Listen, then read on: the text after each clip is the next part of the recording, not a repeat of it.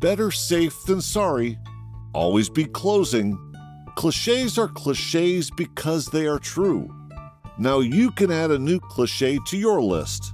Only fools miss an episode of Parsha Podcast, the podcast for the spiritually curious.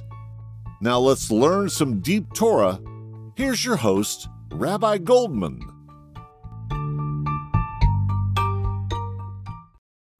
Welcome back to another edition of Parsha Podcast. It's great to be back again. This week, we are studying the Parsha of Va'era. Va'era literally means, and I have appeared. God speaking to Moses, telling him, I have appeared to the forefathers, and now I'm appearing to you. We're about to go out of Egypt. Before we jump in, people in the Jewish community are very fond of proudly crowing about Jewish Nobel Prize winners. I looked it up. It's about 20% of 900 winners or so far have been Jewish. Now, Jews have always valued education, learning, and knowledge. This is true in the field of Torah, and it's also true in the field of secular knowledge. But where did this begin? Was it very revolutionary for its times? And how did this value become so ingrained in Jewish culture? So our Parsha Va'era speaks about the encounter between Pharaoh and his sorcerers versus Moshe, Moses, and Aaron, who have come to work to get Pharaoh to free the Jewish people from slavery. So in today's class, we're going to focus on the sorcerers and their role in Egyptian society. This is an element of the Parsha that is very often overlooked, but this will set the backdrop for the revolutionary approach that Judaism took and continues to take to education and to literacy overall. So the Parsha describes how when Moshe is sent by Hashem to perform miracles before Pharaoh as a method of demonstrating Hashem's power and therefore encouraging and inducing Pharaoh to obey the command to free the Jewish people, the sorcerers replicate the miracles with their sorcery, which effectively blunts the impact of the miracles on Pharaoh. Now, you need to understand that in ancient Egypt, most people did not know how to read or write. The professor of Egyptology at Oxford, Dr. John Baines, writes that in most periods of ancient Egyptian history, not more than 1% of the people were literate. 99% on average of the people of ancient Egypt were illiterate. And he writes that such a society is not likely to encourage the passage into literacy of the non-literate. The sorcerers were clearly part of the elite literate class, and everybody else is kind of on a different level. We're going to get back to the comparison between Egyptian culture and Jewish culture in a moment.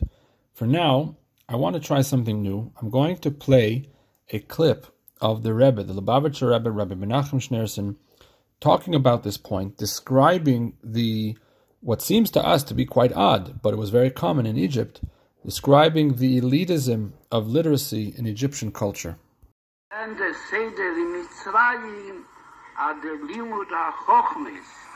Ich gewinn begrenzt zu Harpunim und zu Ipstagnini-Pare, die Kajitzi-Bose, und sie gewinnt die Sefer HaChosum für die einfachen Menschen, was von sie hatten das behalten und mit sie hatten das nicht gelernt.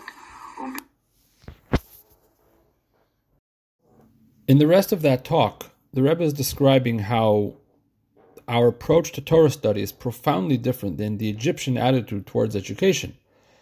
In Egypt, education was made available to a limited group of people. The elite, the priestly class, the sorcerers, and so on, scribes, they were a closed book to the rest of the population. The masses were not granted access to any of the higher education Egypt had to offer.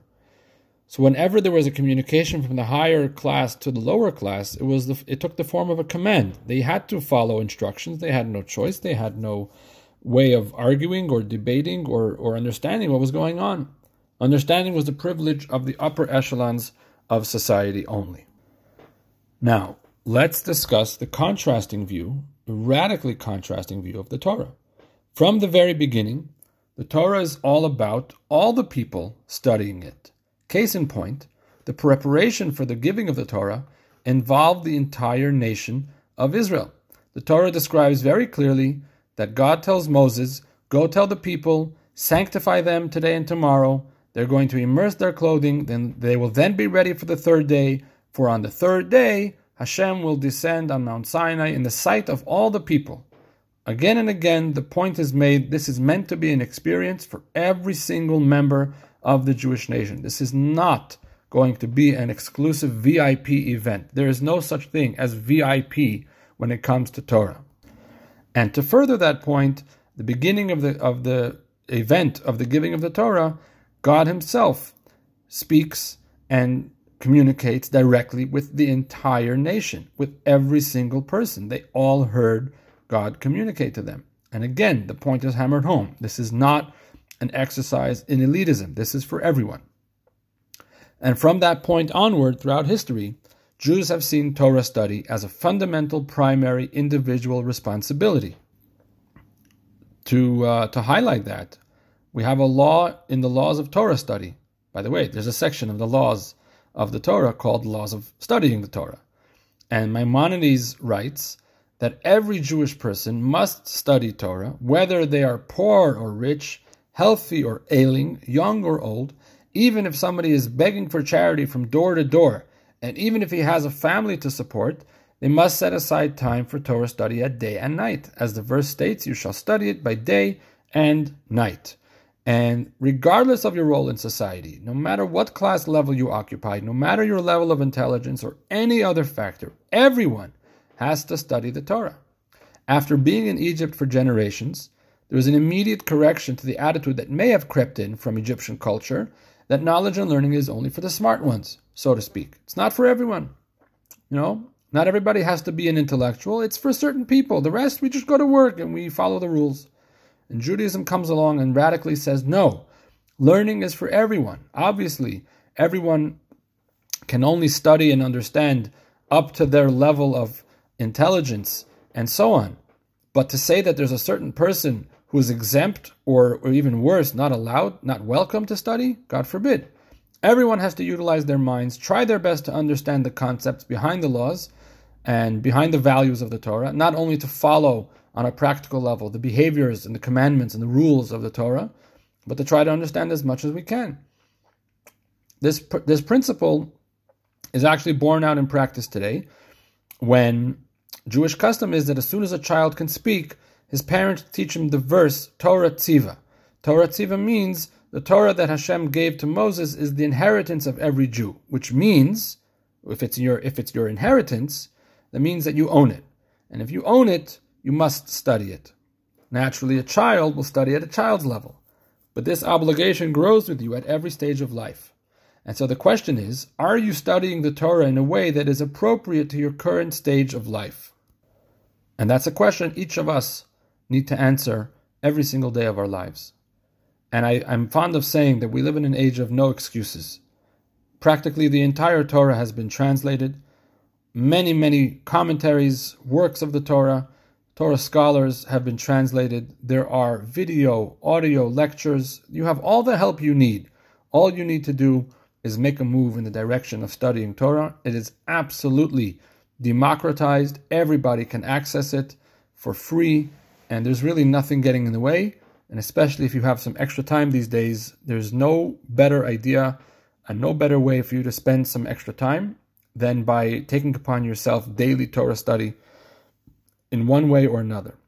Just as a side point, an easy way to get started would be to check out chabad.org/daily study, where you'll have all sorts of bite-sized, not too overwhelming, small doses of Torah study that are built for daily study on a daily basis.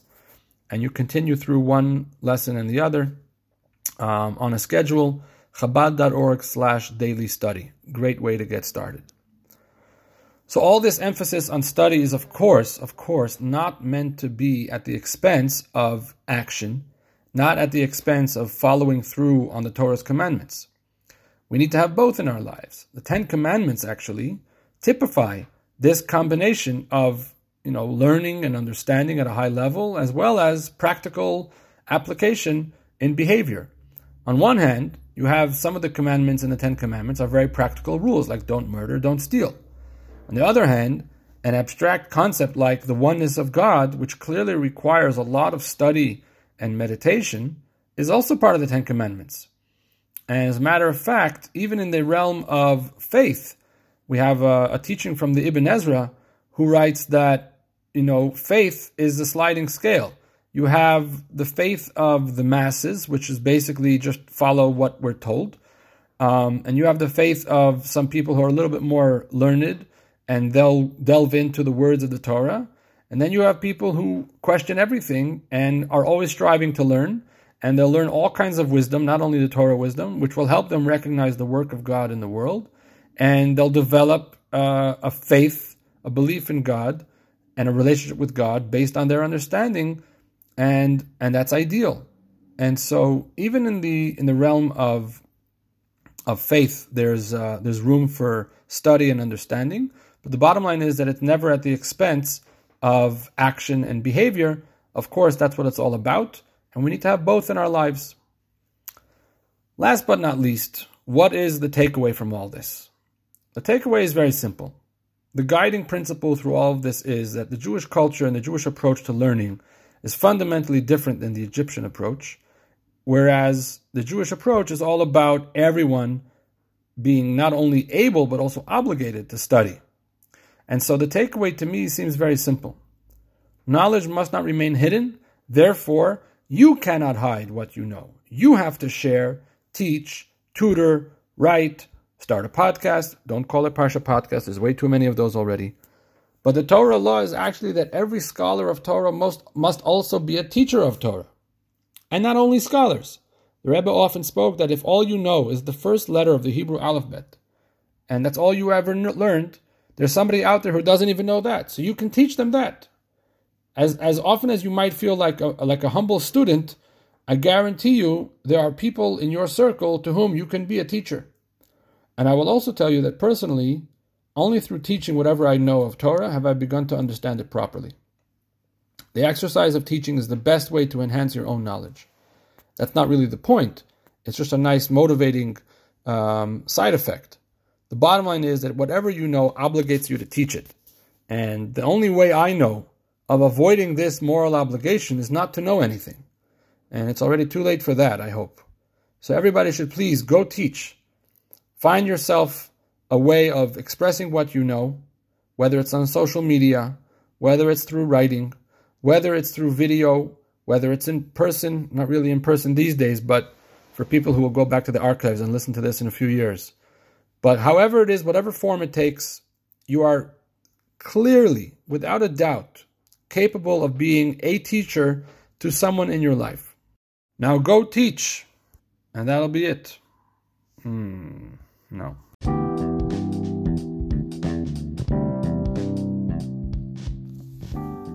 Thank you so much for listening. I really appreciate that you've taken the time to join us on the Parsha Podcast. I'd like to ask you to reflect on whatever we just discussed in the Parsha Podcast. I would love to hear your thoughts. What are some other lessons and takeaways that you can take from the topics we discussed? Please send me your feedback. I'd love to hear from you. You can email me directly at rmg@jewishwaterloo.com. Any and all feedback, constructive criticism, compliments, and so on are really appreciated. Thank you so much.